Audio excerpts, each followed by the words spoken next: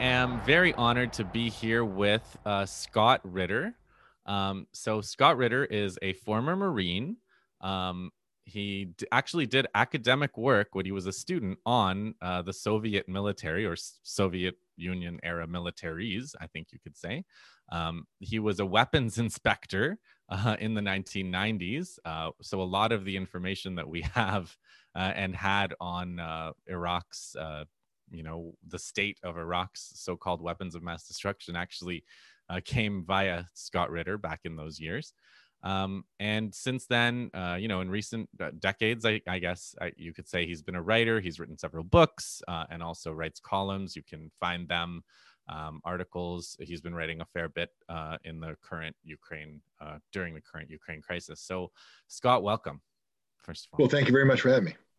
So Scott, our anti-war movement listeners, if they're older than a certain age, they will remember you, as I do, from the run-up to the Iraq War, where we all wish that you had been listened to more than you were. I think you're in the same position today in some ways, but I want people who don't know to tell them a little bit, for you to tell them a little bit on your background, what you've worked on, and why I particularly wanted you for the military analysis of what's happening in Ukraine. So, can you just tell them a little bit about your authority to talk about these things? Well, my authority. Look, first of all, let's just start off with some basic fundamental concepts. I am not anti-war. Okay. I need people to understand that. I'm a former Marine. I trained for war. I hate war with all my body. But if there is evil in the world, you need people who are trained to confront evil and destroy evil violently. And that's what I was prepared to do. And if I were any younger, I'd continue to be prepared to do it. I have to give into age and recognize that my knees don't work anymore. But I'm not an anti-war activist. Okay. What I am is somebody who believes that war is the absolute last resort, that before we go down the path to war, that we have to exhaust every possible venue short of war to prevent war. I firmly believe that old men talking in smoke-filled rooms is a hell of a lot better than young men dying in smoke-filled battlefields. So, right off the bat, I just need to be upfront, because some people sometimes are shocked when I give an answer and they say, well, you sound very bloodthirsty. Well, yeah. If you're going to click on my on switch in combat, I'll be the most bloodthirsty person you ever met in your life, because I'm not fighting to lose. I'm fighting to survive. I mean, it's a life and death proposition. And so we start off by, with that, I'll say that I was a child of the Cold War. Actually, the month and year that I was born was the month and year that the Berlin Wall went up, July 1961. My father was, and my mother, but she retired early for medical reasons, but my father was a career Air Force officer. I was raised around the world. I went to high school in Hawaii during the Vietnam War, then Turkey, and graduated in Germany, the front lines of the Cold War. When I lived in Germany, it lived under the reality of the potential for conflict at every day. We had a nuclear storage facility about 5 kilometers from our house. It would have been one of the first places struck by a nuclear weapon if there was a war. So every morning that the headline said, Russia may move into Poland, NATO may take action, was a morning, or every time my father went to work and disappeared into the bunker for a week at a time, you literally didn't know if you're going to wake up the next morning. You just went to bed saying, well, I hope that was a nice day. I hope we have another nice day tomorrow, because that was the reality. Thermonuclear warfare was it.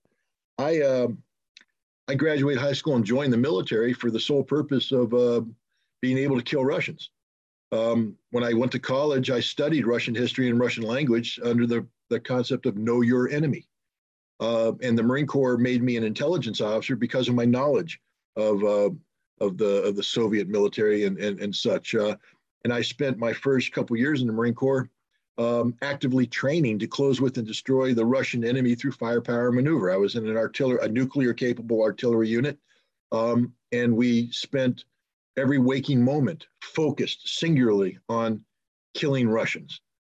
And then in 1987, Mikhail Gorbachev and Ronald Reagan sat down and signed the intermediate, and the Marine Corps was tasked with providing Russian-speaking officers to go off to the Soviet Union and implement the Intermediate Nuclear Forces Treaty. That is a treaty that was designed to get rid of entire classes of nuclear-capable missiles that were destabilizing the security situation in Europe. And I suddenly found that my focus in life went from killing Russians to working with Russians in the, towards the joint objective of peaceful coexistence. So let me interrupt because I'm curious now. Did you find when you met them, did you find that you did in fact know your enemy, or were you surprised by what they were actually like compared to what you'd been studying about them? The thing about preparing for war is that even if you're not in actual combat, I mean, I consider myself to be an open-minded person. I was enthralled with Russian history. I had nothing but respect for the Russian people because of their history. I didn't view them as 10 foot tall, and I didn't view them as 3 foot tall. I viewed them as human beings. But, book knowledge is so far removed from reality. When I landed in the Soviet Union, I was working at a missile production facility outside the city of Vodkinsk, which is about 700 miles east of Moscow in the foothills of the Ural Mountains. This is a place that had been closed to all non-Russians for, since the Civil War in the 20s. So when I was there and I arrived in '88, most of the people there had never met a foreigner. It was a closed city. Then they damn sure didn't meet an American. And suddenly they have a whole passel of them getting off the bus, and we're going to live amongst them, work with them. I was not surprised at the humanity of the Russians because I respect it. But what I was surprised is that they didn't hate me nearly as much as I hated them. I mean, I thought that every single waking moment of these, godforsaken communist bastards was spent solely focused on killing me, because every single moment of my life was solely focused on killing them. And I found that actually they just wanted to live life. They had a job to do. They produced intercontinental ballistic missiles that are targeted at American cities. They weren't happy about that. It was a way of living, but they were very professional, very intelligent, very cultured, and very kind, with a streak of humanity. And to be honest, did they have dumb questions about you, or did they have misconceptions about Americans that you were able to? They were actually extremely well informed about the United States. They had their own prejudices about, but I mean, to be honest, I'll give you an example. They would ask questions about race relationships. Are Black people truly mistreated in America? Well, how the hell do you answer that question? Do you give them the standard thing? No, in America, everybody is treated equal. Or do you say, oh, hell yeah, racism exists in America. It's part of our fabric in society. We still abuse Black people to this day. I mean, how do you answer that question? They had a simplistic aspect of it, but I can't say they were wrong. They talked about capitalism. Is it true that Americans have homeless in the streets? Well, how do you answer that question? Yes, we got a whole bunch of them because we don't have a safety net. We allow our people to fail and die in the streets, malnourished and diseased. You didn't see any homeless in the Soviet Union. But their standard of living was significantly reduced, lower than ours. They didn't have large houses with 2 cars in the driveway, not back then. They had small apartments, very, very modest accommodations, but they had a vibrant life. They were happy. That's the other thing that shocked me. I expected a nation full of cold, robotic people marching to, Soviet music and sitting up straight watching TV as Soviet officials dictated every aspect of their life to them. No, these people lived life, man. They enjoyed life. They worked hard, but they were family people. They wanted to go on vacation. They had the same problems that we had. Is my kid studying hard enough in school? What are we going to cook for dinner next week? Are we going to visit grandma next Monday? And did you must have also met Soviet Ukrainians, right? Well, yeah, in the Soviet Union, you had a cross pollination of the various ethnicities that were there. So especially in the military, if you were dealing with military people who weren't born and raised in Vodkinsk, you got Armenians, you got Azerbaijanis, you got Georgians, and you got a whole bunch of Ukrainians. So do you have any hope, that those factors are still there? Like that there's, there are Russians and Ukrainians who have some memory of living together. And I mean, is there seems to me like really long connections, cultural and national and so on, that should transcend, the current war situation, that could form a basis for getting along again. I mean, this may sound like like Russian propaganda, but what is Ukraine? I mean, people keep throwing that term out there, Ukraine, as if it's a singular, homogeneous nation state. It's not. Mm-hmm. It's a dysfunctional geographic region that has been artificially cobbled together over history. Mm-hmm. Western Ukraine, up until 1945, was Poland. Yeah, the people that live in Western Ukraine do not identify with Moscow as the seat of power. They identify with Warsaw, or even some with older memories of Budapest, because in addition to being Poland, it used to be Galicia as part of the Austro-Hungarian Empire. Am I passing my history test, Mr. Professor? But the fact is, from 1945 until, say, 1953, 1955, the CIA funded a very active guerrilla warfare movement in Western, in the western part of Ukraine. And the Russians, in suppressing it, killed between 250 and 300,000 people, lost around 25,000 of their own. We're talking major league warfare. For a period of less than 10 years. We spent 20 years in Afghanistan, we being the United States, lost, somewhere around 4,000 guys. And we may have killed, 110,000 Taliban over that time period. In a period of 8 years, 300,000 Ukrainians were killed, 25,000. So that's full scale combat. So with that kind of history, you don't have warm and fuzzy feelings. The people of Western Ukraine do not like Russians. They don't even like Ukrainians. They only like themselves. And the other thing about it, I was on a radio show the other day and I laughed at this, but then the more I thought about it, the more I realized it was one of the most honest statements somebody's made. They said, you want to have an uncomfortable conversation? Have a Western Ukrainian grandchild ask their grandfather, hey, granddad, what did you do between the years of 1919 and 1945? And the answer is, I killed Jews. That's the answer, because that's what they did. The Western Ukrainians, the Galicians, the Eastern Poles, whatever you want to call them, are some of the most racist people on the planet. And they embraced willingly the ideology of National Socialism.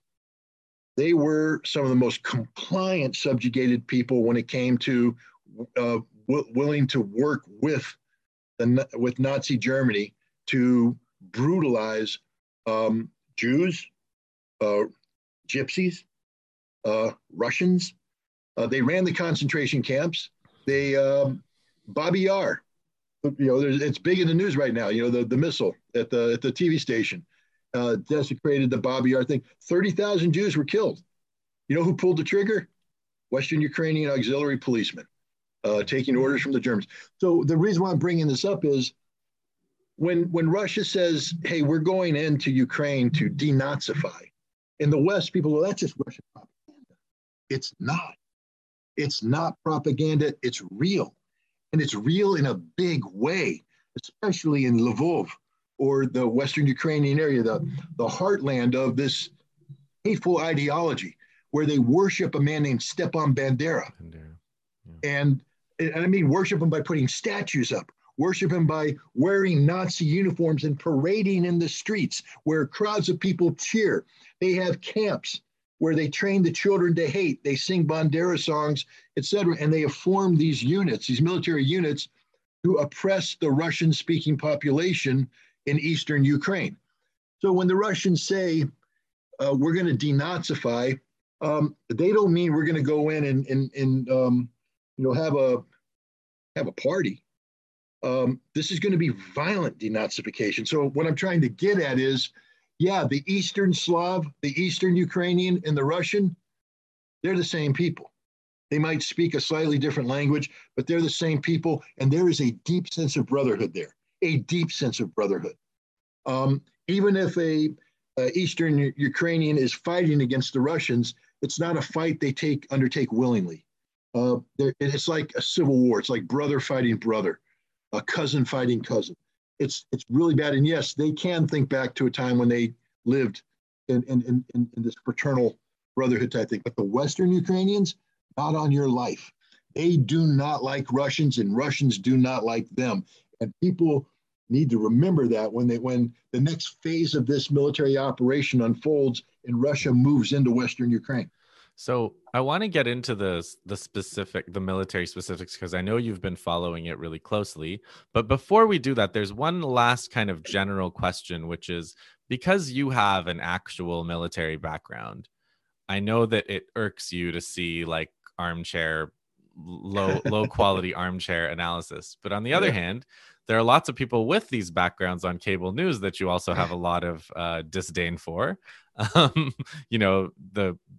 A lot of the analysts that you've pointed out are getting it badly wrong, despite their, credentials as generals and so on, former generals. But, everybody, it's inevitable that this moment produces armchair military analysts. So how could we do it better? I mean, if we're going to do it, if it's going to happen, how would you go about trying to be better at it? Because the overall standard, I'd say, in North America is pretty bad. So, yeah, just as a way of background, just so your viewers know that I'm coming at this from a little bit of expertise. I was on General Shorshov's staff during Gulf War. I planned major military operations and I executed major military operations, and I was an active participant. Gulf War I, right? 1990-91. Desert Storm, yeah, the big one. The one that looked like a real war. And so, I have intimate knowledge of every aspect of armed conflict, from the lowest level to the 4-star level and everything in between. That doesn't mean that I'm God's gift to anything. What it means, though, is that, for instance, I'll give you an example. If I took, let's say I had an aneurysm, and I approached a retired brain surgeon who maybe hasn't done brain surgery in 10 years. And I approached a farmer and I asked for their opinion on what's going on in my head. The farmer can say all sorts of things because he's seen it on the internet and read it on the internet and sounds impressed. And people will say, well, about the brain surgery, well, you haven't been in for 10 years. But brain surgery is brain surgery. It's still the brain. And so he will know when the farmer talks about, taking a scythe and carving off the top of the head in one movement and moving in with your hand. He says, that's not how you do brain surgery. It's wrong. That's what's going on with TV right now. You have a lot of people who don't know what they're talking about. And just because you've been in the military doesn't mean, I'll give you an example. There was a guy on TV last night. He was a retired Army major, and because right now one of the big things going on is thermobaric.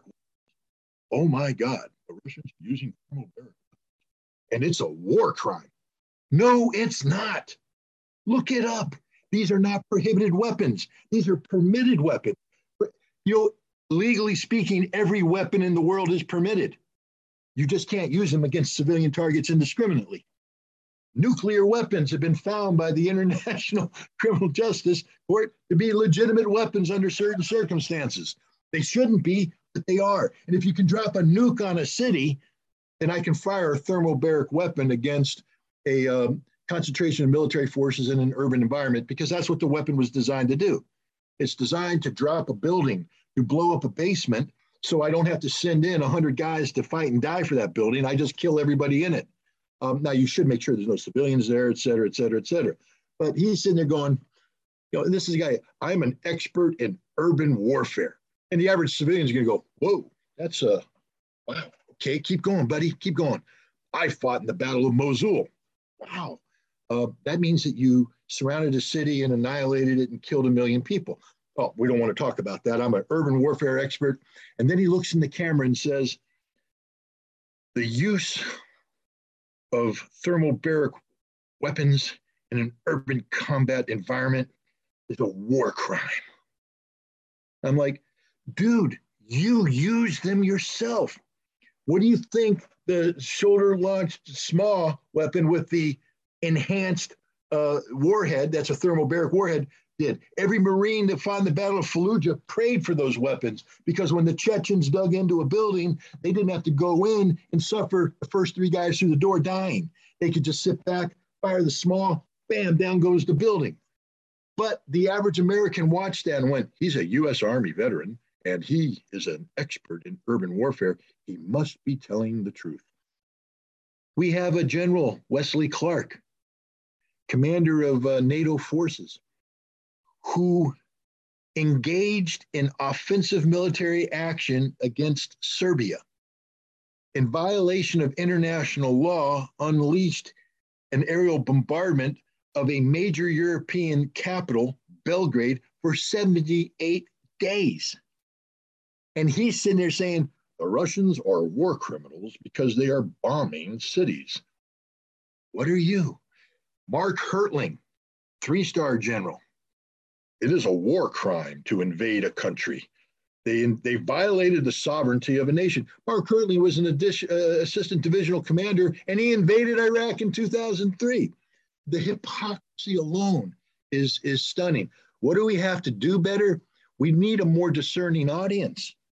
We need an audience that calls up CNN and says, if you ever put that dingbat on again, I'm not watching you. But instead, we have an audience of ignoramuses who themselves are amateur generals. I mean, every American right now thinks they can win this war.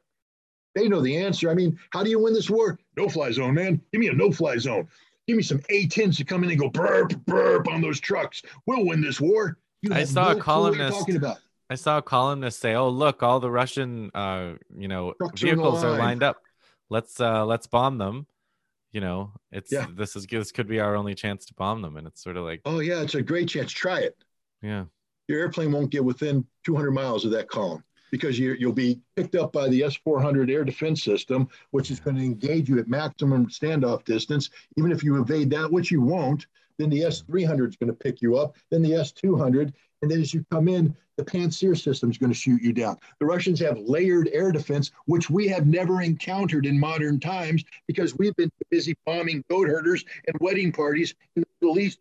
No air defense systems. Right. These people literally don't know what they're talking about. Literally. So okay, so this is good. I feel like we've sufficiently discredited the people that are saying. Well, I'll just say one other thing, and sure. not in defense of them, just so people understand. Let's put this in perspective. These people don't go on TV out of the goodness of their heart. They're paid. They're paid per performance. Unlike you, who are not getting paid to be on this. I don't get paid for doing any of this garbage. but they get paid per performance, and they don't get invited back unless they play the game. I had a CIA friend who, when he first resigned from the CIA, spoke out eloquently and accurately against certain aspects of America's Middle East policy. And he got a certain reputation. But then as the global war on terror went on, they invited him back. And he found out the hard way that if you continue to speak the truth when the truth is no longer convenient, you don't get invited back. And they had commissioned him at a rate of $250 an appearance. And he found that if you say the right things, you can get invited on TV 5 or 6 times a day. And you do that for 2 weeks straight. That's a nice payday. Good work if you can get it. Yeah. And so you just play the game. And I confronted him on that. And he said, you got to feed the family, Scott. You got to feed the family. So understand that all these people are out there aren't just blowing smoke. They know they're blowing smoke because they're making money. They make money by telling lies. They make money by manufacturing a narrative. If they ever spoke the truth, then they wouldn't be invited back and they wouldn't get paid. All right. So now let's get into it. We're on day 7 or something, and we're hearing from these type of people that we were just talking about. Russia's losing. They're bogged down. They're stuck. They're desertions. Their armor's getting destroyed. And on the other hand, curiously, while this is also happening, Ukraine is barring everyone 18 and 60 from leaving, handing out rifles on the street. These are freeing criminals. Freeing criminals. These are not what strike me as winning moves. But tell me, like, what's going on? Is this happening? Is Russia losing? Is day 7? Did Putin expect to have a walkover that didn't happen? Or the one of the funniest lines on TV is when I hear people say the Russian plan isn't going the way the Russians want it. I'm like, whoa, so you know the Russian plan? Yeah, they know. They know. Tell me what the plan was. They know the Russian plan. So I can see that you're telling me the truth. The moment you say the Russian plan, that implies you actually know what the heck the Russians are doing, which they don't. So that right off the bat too, you need to understand that the Zelensky government has since 2020, and probably even before that, been literally an extension of a CIA information operation. An information operation is a covert action undertaken by an intelligence service designed to massage a narrative for political purposes. Not about the truth. It's the anti-truth. It's about shaping public perception to achieve a political objective. The political objective in this case is to build Russia up as the enemy of the world and build Ukraine up as the friend of the world.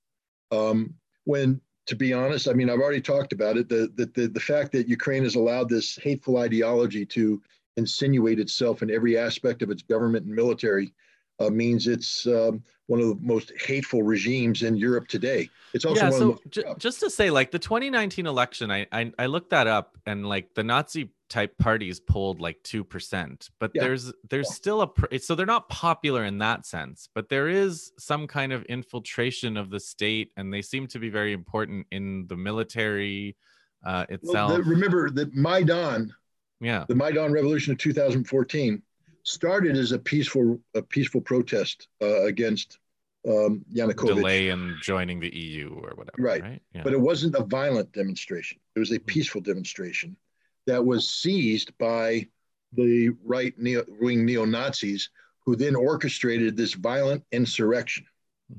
And the right-wingers are the only political party capable of repeating Maidan.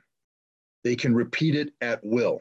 They intimidate every single political office holder in Ukraine with the promise of violence, political violence, if they don't get their way.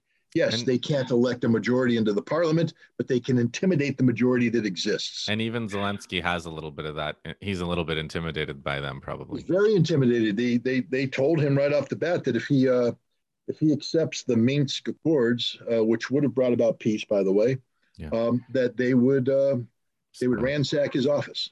I mean, he was intimidated. So, we have that aspect going. But the reason why I bring this up is what we're seeing unfolding on American television and elsewhere in the world is an information operation where the Ukrainian government is being coached by the United States to release information that simply isn't true. To give you an example, at a time when the Ukrainian army was being destroyed on the field of battle, which is the truth, they released the Spider Island myth. Oh, 13, Snake Island? Snake Island. 13 brave men who told the ship Last to, stand. you know what, and they died in a blaze of glory, and all Ukrainians must die. We're going to give them hero medals. None of it was true. Right. 82 men surrendered peacefully to the Russians. We were told of the ghost of Kiev, the Ukrainian fighter pilot flying over Kiev, shooting down 6, 7, 8 Russian airplanes because the Ukrainian Air Force is heroic. The Ukrainian Air Force at the time was destroyed. So it's the exact, this is Orwellian in nature, the exact opposite. Zelensky allegedly saying, the famous line that everybody's quoting now that made him Winston Churchill, I don't need a ride, I need ammunition. Do the investigation on that. Tell me where he said it. The only source is an unidentified U.S. intelligence official at the U.S. Embassy said Zelensky said this. They've got an impeccable record for telling the truth. Well, the point is, unidentified. Don't quote it unless you saw him see it. But we're being played. The Russians have admitted that, especially early on, some of their convoys got ahead of the air cover and were ambushed and destroyed. They say, yep, we did that. There's been, it's similar to what you remember Jessica Lynch in the Gulf War, the 7th Transportation Company. They did the same thing. They were out joyriding around, thought they were going to go link up with people, ended up taking the wrong turn, ended up in the streets of Nasiriyah, and they were slaughtered by the Iraqis. Did that mean that the United States was going to lose the Operation Iraqi Liberation? No, we were going to win it. We just had a bad day. And there were several. And this is inevitable, right? Like you were saying, large-scale military operations, bad things happen. Yeah. But there was an interview given by a Russian general yesterday that I listened to in great detail. It was a very interesting interview. You know how in the West you hear people say the Russians are repeating the Russian playbook? That's another one I like. What is the Russian playbook? Do they have it? Can we see a copy? I've been studying the Russians my entire life. Yeah. I haven't seen a playbook, but if you got it, give it to me. I'd love to see the Russian playbook. Love to see it. But the Russians, the Russian playbook apparently is to level cities anytime there's a resistance. Like they leveled Aleppo. They didn't level Aleppo. Other people leveled Aleppo, like mainly the jihadists. But what the Russians did do in Syria is work with the Syrian government to surround areas, subject them to military pressure, but then give them the option to leave. And the Russian general said, we are using the lessons of Syria in Ukraine, where we seek to surround military areas to encourage the populations to give up. And they've had some success. They've had some failures. There's been some fighting. But the last thing the Russians have been doing is leveling cities. I participated in a war that leveled cities. We bombed Baghdad into the Stone Age, not really because we left a lot of it up, but the strikes we put on Baghdad are far greater than what the Russians have put on Ukraine. But you'll never hear anyone say the Russians are following the American plan. No. But the fact of the matter is, let's just look at it this way. Let's take the Russian casualty figures that they've announced. They said 498. And the Russians claimed that they had killed, over 2,500. The Ukrainians have come out and said they've lost close to 3,000 dead. All right. So I'm going to trust the Ukrainian numbers on their dead. I'm going to trust the Russian numbers on their dead. In combat, modern warfare, in World War II, for instance, in the major engagements, Victories were won with casualty ratios of 1 to 1.2, 1 to 1.4. Generally speaking, if I lost one guy and I managed to kill 1.2 of them, I'm going to win. The Russians right now have a 1 to 6 ratio. That is not achieved unless there's a rout taking place. And why is that? Is that just because the Ukrainians know there's no chance, so they're fighting. The thing is, in the military, for instance, let's take some of the big battles of annihilation that took place on the Eastern Front in World War II. The destruction of Army Group Center. It started off as a battle between German and Russian forces, where the Germans sometimes won the engagements because the Germans are very, very good, tactically proficient, operationally sound, and with proper command and control, they had the finest combat leadership in the world, and they could maneuver their troops as long as they could communicate with their troops, and their troops could interact with their fellow people to operate in concert with one another. That's unit cohesion. But what would happen is, as the battle developed, command and control nodes would be taken out. They could no longer communicate effectively. Gaps would form in between the units. The command couldn't communicate. Units wouldn't get the orders. Other units would pull back when other units stayed, and the Russians, with their cohesion, overwhelmed them. Ukrainians lost all unit cohesion on day 2 of the war. They couldn't communicate. They couldn't coordinate. The units that could fight had to stay put, because if they moved, they'd get blown up by the Russians on the road. So they dug in and they fought hard, and they're still fighting hard. I'm not denigrating the courage of the Ukrainian soldier. I am pointing out, though, that when they do engage the Russians, it's a rout, because the Russians exploit the lack of unit cohesion, the lack of command and control, to overwhelm the Ukrainians. But here's the important thing, and this is a point that the Russian general made. He said, our job is not to kill Ukrainian soldiers. If our job was to kill Ukrainian soldiers, this war would be over already. Our job is to give the Ukrainian soldiers every opportunity to surrender, unless you're with the Azov battalion, in which case our job is complete. Those are the Nazis. And the Azov battalion is surrounded now, right? They're pretty much surrounded and trapped. We keep saying it's popular to say Azov battalion because it started as a battalion. Then it grew into a brigade, and then it morphed into different named units, all of which share the same hateful ideology. And the way these Nazis operated is they ensured that when the Ukrainian military said, we have to absorb you, you can't be independent militias anymore, rather than absorbing them into one big unit, they divided them up into the military and then ensured that their officers infiltrated the entire depth of the military. So you have a lot of the Azov battalion located in Mariupol. You have other parts of the Azov battalion fighting in the territories of Lugansk and Donetsk. They were the ones who were killing the Russian speakers with shelling and all that. You have others up in Kharkiv fighting. Look, I'll say this for these guys: they fight. Which also means, which means because they know what happens to them if they surrender. Which is what I was gonna say. Which means that things are probably gonna get worse as far as casualties in the coming days, right? I mean, if for the Ukrainians, yes. Yeah. I mean, once in the modern warfare, once you lose the ability to maneuver, and the Russians can shape the battlefield in a way that isolates you from a civilian population, you'll be dead in very short order. In Mariupol, it's difficult because the Azov battalion has prevented the civilians from leaving. They're actually using the civilians as a human shield, and it makes the fighting very, very difficult because Mariupol is a dominant Russian-speaking city. And the last thing the Russians want to do is go in and slaughter the civilians there, because those are ostensibly the people they're there to save. But it's very difficult fighting right now. Very violent fighting. So that's like house to house. They're going to send house, street to street. Yeah. It's ugly. But the other battles, it's just simply a matter of the Russians grinding the Ukrainians down. And sooner than later, I think we're going to see the total collapse of the Ukrainian military. And when that happens, the floodgates will open, and it's Katie bar the door. I mean, the All right, Russians are off for a drive.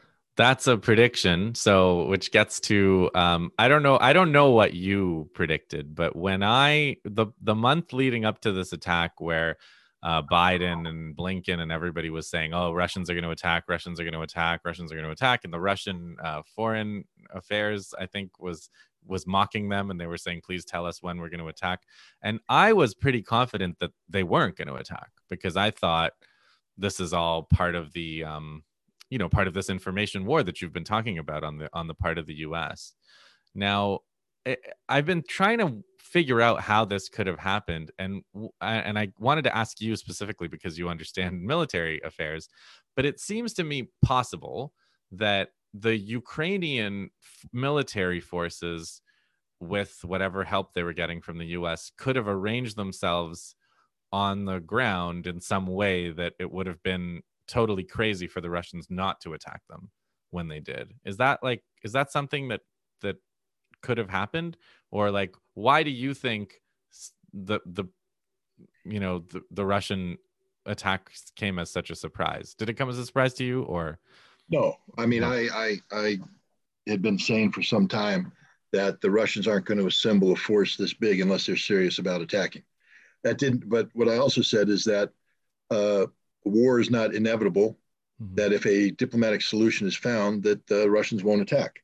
But I made it clear over and over again that if the West continues to ignore Russia's demands for meaningful security guarantees that include the neutrality of Ukraine, then Russia will create a neutral Ukraine the old-fashioned way. They're going to earn it.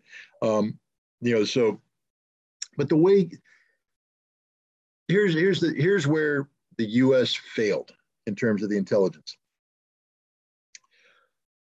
There's a thing in the military. It's called the tip fiddle. I mean, it's one of those acronyms that drive civilians crazy, and it stands for the troop phased. Let's see, troop phased deployment list. And what it is if you're going to go to war, you don't. If I'm going to put 100,000 troops on the border, I'm not going to take 100,000 troops and put them all on the border. It doesn't work that way. I'm going to phase them in, because as they come in, you need reserves. It's not just reserves; it's how I phase them in. Roads, for instance, can only take so many tanks and trucks, so I can't put all my tanks and trucks up front, or else I'm going to have a giant traffic jam. So I'm going to phase things in depth, along with my logistics, because this is important. Every soldier that comes in needs food, needs fuel, needs everything that supports his existence. His truck needs the same thing. His tank they need ammunition, not just ammunition for one day's fight, but for a whole war, which means I need ammunition depots that have sufficient stockpiles forward deployed with the trucks necessary to maneuver them in with the fuel necessary. War is a very complicated thing. Time phased force deployment list. Just that's it. The internet helps. The time phase force deployment list. And the Russians have their version in Slavic, but every military that does large scale operations does. Now, a tip fiddle can be used for a military exercise because it's still you're moving troops. But a military exercise, if you're a professional intelligence analyst like I was, and like there should be in the military today, you can see, they're not opening up the ammunition reserves. They don't have the logistics in place to move ammo for more than the 10 days they say they're having the exercise. The amount of fuel that they've pre-located is only supporting a 10-day exercise. There's another question there. So do the Americans and Russians both know exactly what's really going on from aerial and satellite intelligence? Like, is this totally transparent to everybody? It's not transparent as if the Russians are saying, this is what we're going to do today. But the point is, it ain't that hard. Okay. Meaning, there's no science behind starting a truck. Right. I see a truck. A truck has 4 tires. Maybe it has 6 tires. I have a photograph of the truck, so I know what kind of truck it is. I know where the truck's made, so I have the manual I know what its fuel consumption rate is. I know I know everything about that truck. I see 100 trucks. I can extrapolate what I need to be looking for. Enough fuel to move 100 trucks, 100 miles over a period of day. So I start scanning the area and boom, there it is. A fuel depot that they've seen. I've seen trucks moving in, putting the fuel in. Each fuel truck contains X amount of product. They only brought 100 fuel trucks in. Oh, that means they can only sustain this for 10 days. I mean, that's what intelligence analysis is. And then I'm listening for the chatter. I'm listening, for people. Hey, Mom, I'm going to be home next week, or Mom, I'm not going to be home at all. Things of that nature, and you bring it all together to a picture. And then you look at the deployment and you say, what are they capable of doing? The mistake the U.S. intelligence was making, I believe, for political purposes, was they were looking superficially at the Russian units and saying, oh, they could do this, they could do this, they could do this, and they could do this, without taking into account the logistical realities. The other thing is, the military doesn't operate, even in a nation like Russia, in an unconstitutional fashion. Okay, do you think that General Miley today could send 100,000 troops to Germany without Joe Biden's permission? No, absolutely not. Not at all. And do you think Joe Biden could send 100,000 troops to Germany without at least going to Congress and explain what he's doing? Not that many. He could send some, but he could send some, but even to some, after a while, he has to go and tell Congress what he's doing. Well, it's amazing. All these people that call themselves Russian experts don't understand that Vladimir Putin is a prisoner to the Russian Constitution. And the Russian Constitution does not allow the deployment of Russian soldiers outside the borders of Russia without the permission of the Russian Duma. And that for Putin to be able to send troops in, he would have to go to the Duma and explain why he's doing this. And there is political preparation that must take place that hadn't taken place. And I wrote an article that said they aren't going in until Putin does that. So anybody that thinks that Russia's going in tomorrow is smoking dope. Because in order for Russia to go in tomorrow, Putin has to get permission and that requires preparation, a justification, which means you have to throw in more time. The preparation this time was Lugansk and Donetsk declaring independence. Not declared, they already declared it, asking for their independence to be recognized by Russia. So they did that, and then Putin held discussions with the parliament and his national security staff, and then Putin signed a document saying, I would like the parliament to approve this, and then Putin went to the parliament, and the parliament approved it. And at the same time, Putin said, now I need you to give me permission to deploy troops overseas. And the parliament went, yes, we have to protect these two entities we just protected. That was a 4-day process. It didn't happen overnight. And so, my point is that you can't speak of an imminent invasion until you've accomplished that mission. What you can say is the Russians are prepared to invade. We look at their troop deployments, we look at all this, but I don't see them doing that until the political phase is. But we don't respect. In order to see, if we talked about the political phase, then you'd have to get into a discussion about, well, what does that mean? What are the Russians trying to accomplish? How Russia has politics and parliamentarians and different parties and different interests, and it's not just Putin, right? And maybe a legitimate reason for intervention, something the West refuses to engage in. They don't talk about NATO expansion. They don't talk about the Russian concerns that have been articulated consistently since 2007. They simply say that Putin's a madman operating on a whim, who is a risk taker, and he decided out of nowhere to invade. They don't understand that the Russians, more than the West even, operate on plans that are derived from budgets, that are derived from meetings that discuss what the goals and objectives. This military operation didn't happen on a whim. This military operation was planned last year, and the budget was set aside, the resources were set aside so that they could execute this operation. People need to understand that nothing happens on a whim in Russia. Nothing. So this is okay. I don't want to keep you too much longer, but I do. The main thing I wanted to talk to you about is my next question. Okay. Which is, we're watching NATO trying to build up some kind of they said we want this to be Ukraine to be Putin's Afghanistan. So presumably there's Poland, which is going to be Pakistan. There are Nazis, which are going to be the Mujahideen, and they're gonna try to bog Russia down into an occupation and so on. Which I don't think that's what really happened in Afghanistan anyway. I think there was a peace deal that led to the abandonment of the alliance with Afghanistan. Yeltsin basically handed it to his counterpart in the U.S. Gorbachev agreed to stop supporting, to withdraw on condition that Pakistan and the U.S. withdrew. They withdrew, and Pakistan and the U.S. didn't. So there was all these things that happened that it wasn't just a matter of sending weapons and then Russia left, right? But anyway, I want to know. I assume that Russia has a plan for this, because if you want to talk about a playbook, I think this is the American playbook. And so how is this going to unfold? I mean, can Russia seal the Western border and prevent this becoming an Afghanistan? Is it going to become an Afghanistan? What do you think of that whole analysis? Well, the first thing we have to understand about Afghanistan is what made it so difficult was Pashtun tribal culture.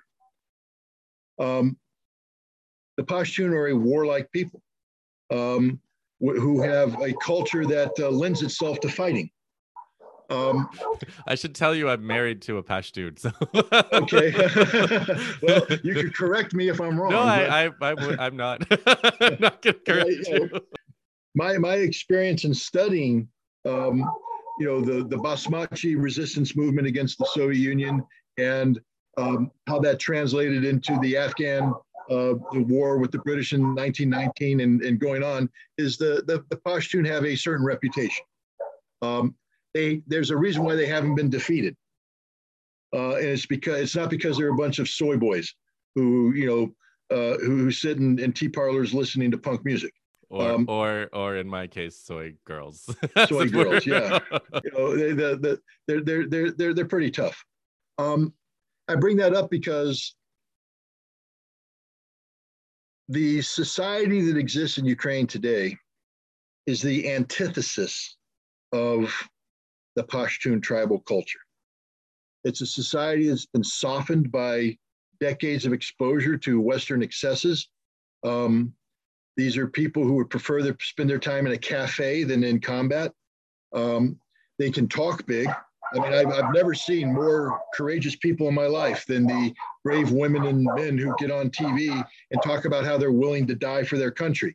The test will come when it's time to die for their country. That's not fair, Scott. There are very courageous Americans and Canadians also on Twitter that are denouncing Russia's I denounce those Americans and Canadians as well.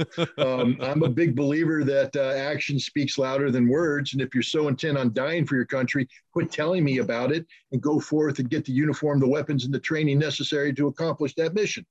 Because the Russians are more than happy to help you die for your country. What I'm trying to get at is, there's a psychology of resistance that's derived from a cultural preparedness to accept infinite pain and suffering. The Russians pulled it off during World War II with the partisan movement. The French did the same with their underground. These weren't soft people. These were hard people. These were people prepared not just to kill, but to die. Now, I'm not saying that there aren't people in Ukraine that are capable of this. There's not enough of them. And the ones that do exist have been suckered in by the West into buying into this CIA notion that if we train you in unconventional warfare and irregular warfare, that you are going to be able to successfully run a resistance against the Russians. The fact that you and I know about the CIA-funded unconventional warfare training that's been ongoing since 2015 should tell you everything you need to know about how successful that operation has been in keeping it secret from the Russians. So the mere fact that we know about it means they have failed. The Russians I know from firsthand experience, are very good at intelligence. Very good. They are extraordinarily good at human intelligence. They're very good at getting people on the inside. And the notion that this non-covert CIA-funded propaganda exercise hasn't been thoroughly infiltrated by the Russians to the extent that they know everybody who received the training, every weapons location, every commander, every communications line, is absurd. And that was also probably impossible or close to impossible in Afghanistan for the Russians to do. It's very difficult. But there's a difference between Afghanistan, where you have these cultural differences. How do you infiltrate a Pashtun tribal clan where everybody knows everybody? Yeah. You don't. But how do you infiltrate Ukraine, where you have families intermingled, where you have businessmen traveling back and forth, where you have societies thoroughly integrated? It's the easiest thing in the world. The Russians did it. It's their backyard. This notion of a resistance is absurd in the extreme. This notion also, too, that somehow NATO can bring together this foreign legion of 20 to 30,000 brave Western fighters to go into Ukraine is also absurd. Any military professional will tell you that the worst thing in the world you can do is put 10,000 people together and call them a military unit. Really? A bunch of criminals. Yeah. Well, I don't care what they are. They haven't trained together. Right. They haven't communicated together. They haven't operated together. They haven't done logistics together. They don't have a shared command and control system, a recognized chain of command. Yeah. All that's going to happen to them. A tribal people kind of has a lot of that already. Have all that already. When the tribal leader says jump, everybody says how high. When he says, I appoint Muhammad to be the guy in charge of this particular team, they know that if they don't listen to Muhammad, the dude's going to get them when they come home. They have a built-in command structure, a built-in discipline, a built-in everything. They are born as a resistance movement, whereas the soy boys in Ukraine aren't. And the same thing with the tea drinkers that are coming in from Europe. All these I don't know. I know one thing I know about most military people is when they leave the military, they put on about 20 or 30 pounds because they stop living the hard life and they start living the easy life.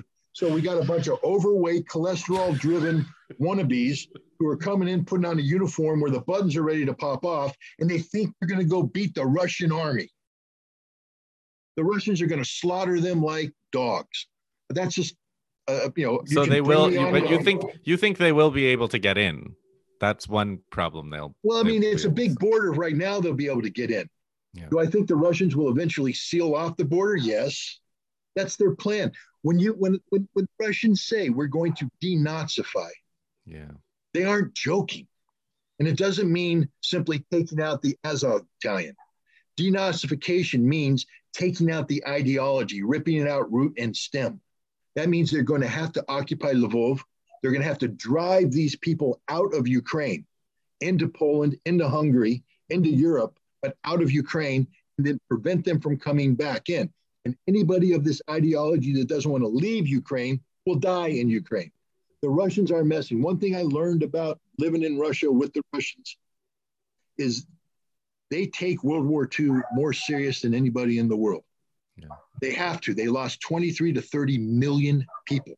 Yeah. They lost 12 to 15 million soldiers, all in the name of fighting Nazi ideology. They hate the Nazis with a passion that goes beyond belief. But we in the West sit here and say, denazification, you're just exaggerating, man. I've heard them say, Putin has ultra right wing support, and there's Nazis in Russia too, that kind of thing. Not like this. There are. Look, I was in Russia, and I know that in the suburb of Lubertsy, there were these weightlifters, that working class weightlifters that like to play horse wetzel and do the Nazi salute. I also know that most of them ended up in prison and bear prison tattoos because Russian society will not tolerate them at all. And if you think there's a Nazi near Putin, you're wrong. There might be a right-wing Russian nationalist near Putin, but it ain't a swastika-toting Nazi. That is reviled. That is hated. Traitorous, probably. It is treason in the extreme, which again, this is the emotional aspect of this war that most people don't understand. Two things. The Russians that came in don't view the Ukrainians as the enemy. They view them as their brother. They view them as their cousin. This war hurts Russia emotionally, morally, more than anybody can possibly know. This is a very, very difficult war for Russia to fight. Two, the Russians hate the Nazis with a visceral passion that we in the West can't understand. I can tell you right now, I've seen some videos of the Azov people taken prisoner, and they make them take their shirts off and they show the hate-filled tattoos. And fortunately, they turned the video off. But I can tell you that this did not end well for the Azov prisoner. That Azov prisoner was shortly taken into the woods and executed on the spot. That is the fate of them. And I'll tell you also, it's the fate of all these overweight Western mercenaries ready to go in. The Russian general spoke the other day and he said, the best thing that's going to happen to you is that we arrest you and treat you like a criminal. That's the best thing that's going to happen to you. And he left open what the worst thing is. So I guess we, like, moving towards wrapping up, you do see an occupation of all of Ukraine in the future. Oh, you don't? Okay. Not a military occupation. I see the Russians sealing the border, but I see the Russians bringing in a Ukrainian government as soon as possible. Look at what the Russians have done in every city they've occupied. They leave the Ukrainian flag flying. Mm-hmm. They keep the Ukrainian administration in place. They tell them continue to govern as if nothing happened. There will be, I believe, some adjustments to the border. For instance, Russia will never again lose control of the water supply to the Crimea. Mm-hmm. And I do believe that Lugansk and Donetsk are lost to Ukraine forever. And but probably presumably some more of Eastern. Presumably they'll little bits and pieces, but I don't see them carving a whole bunch out. Okay. I see them trying to create a demilitarized, and when they say demilitarized, they mean a military structure that has been denuded of its NATO foundations. Mm-hmm. So there will be a Ukrainian military, but it's not going to be a NATO-friendly military. Denazification means denazification. And Putin has said, he told Macron the other day, we're going all the way. And the one thing I've learned about Vladimir Putin is he doesn't bluff. They don't bluster, yeah. They don't bluff. There's no bluster. He said, we're finishing this thing. And finishing means denazification the old school way, which is going to be ugly, horrible. But the Russians aren't there to occupy Ukraine. They are going to use the Syrian model. And the Syrian model is, just a second. That's okay. But the Syrian model is, I thought I had that on sound. There we go. Sorry about that. The Syrian model is to surround and then let the internal government solve the problem. And so the problem of denazification in the big cities other than Lvov, and even in Lvov eventually is going to be turned over to whatever Ukrainian government comes in. Whatever they but it's going to be Ukraine. Russia understands that you can't occupy Ukraine. That's a recipe for disaster. Yeah, I think the Russian goal for Ukraine is to create a Ukrainian version of Belarus with a compliant strongman in charge whose military is aligned with the Russian military. And in doing so, you create this nice physical buffer between NATO and the Russian border, which is what Russia wanted all along. So that's what I see happening. But I don't see the conventional occupation with occupation forces. I don't see that happening at all.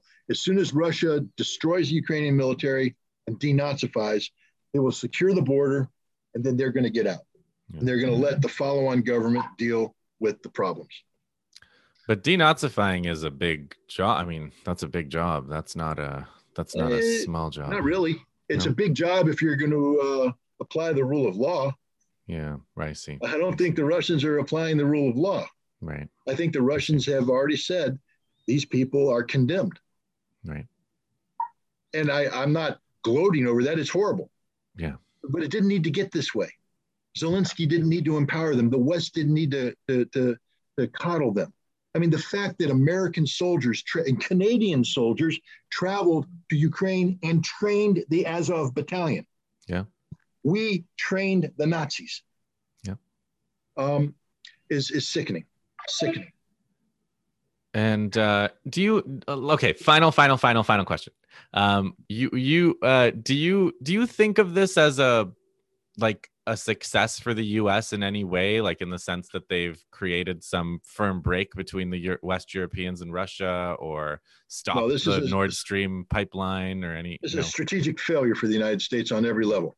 Okay. The first thing they've done is Russia is going to win this war.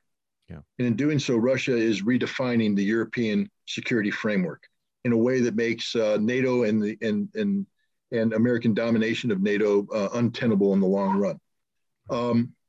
The other thing they've done is Russia is in the process, thanks to this Russophobic spree going on. Russia is being forced to decouple from the West. Mm-hmm. One of the things that made it difficult for Putin to reorient towards China is the fact that over the past 30 years, Russia and the West have become very integrated. Right. And from the Western perspective, that was the best thing we could have ever done. That's how we exerted the most influence on Russia.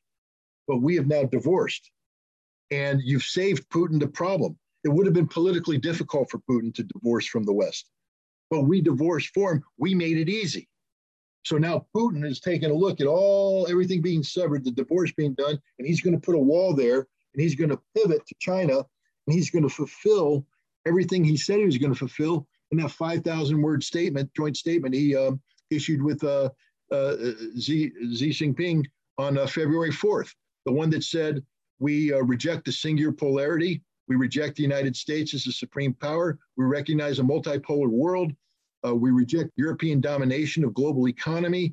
We are forming a trans-Eurasian economic union that will achieve an economic strength beyond anything that Europe and the United States can imagine.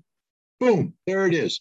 Thank you, America. We just made Russia and China the future of the world, because America is not going to be. At some point in time, I expect Putin to announce his counter sanctions, which he couldn't announce so long as there was this interaction. But now that the world has decoupled, Putin is going to hit the West with counter sanctions and targeted cyber attacks that are going to destroy the economies of Canada, the United States, and Europe. Just wait for it to happen, man, because it's going to happen. It's going to be ugly. It's going to be painful. And, I don't know how long Trudeau can stay in power after the Canadian economy collapses, but Joe Biden ain't going to be reelected in 2024. I can guarantee that. The Democrats are going to get swept from Congress. Not because I want the Republicans in. I despise them as much as I despise the Democrats. I'm just saying that James Carville, back in the 1990s, the political advisor to Bill Clinton, told Clinton to stop talking foreign policy. There's only one thing the American people care about. It's the economy, stupid. And the economy is about to get wrecked. And any politician whose fingers are seen to be dipped in, this murky mess we call the economic disaster that's looming is going to have a very short lifespan as a politician. Well, on that happy note, Scott, did I pass my oral exam? Oh, definitely. We pass you with specified revisions, I believe, is what we usually do. Well, maybe with no revisions. Maybe with no revisions. What's a specified revision? A specified usually they don't say no revision unless it's like, they really want to show off. Normally they would just say, fix this little thing on this page and this little thing on that page. Okay. To give you the idea. That. Yeah, I accept it. To give you the idea that we really read your work in detail and so on. And also, you're not perfect. Yeah, that's right. It's like an Afghan rug. Yes. Every Afghan rug has an imperfection purposely put in. It's got to have a because man cannot be perfect. That's right. Okay, thank you. So listen, you've made some predictions here. I think you have to come back in a few months and see how they've panned out. Absolutely, because that's part two. The exam isn't complete unless the predictions are tested. That's right. Thanks so much, Scott. Okay, thanks. Have a great day.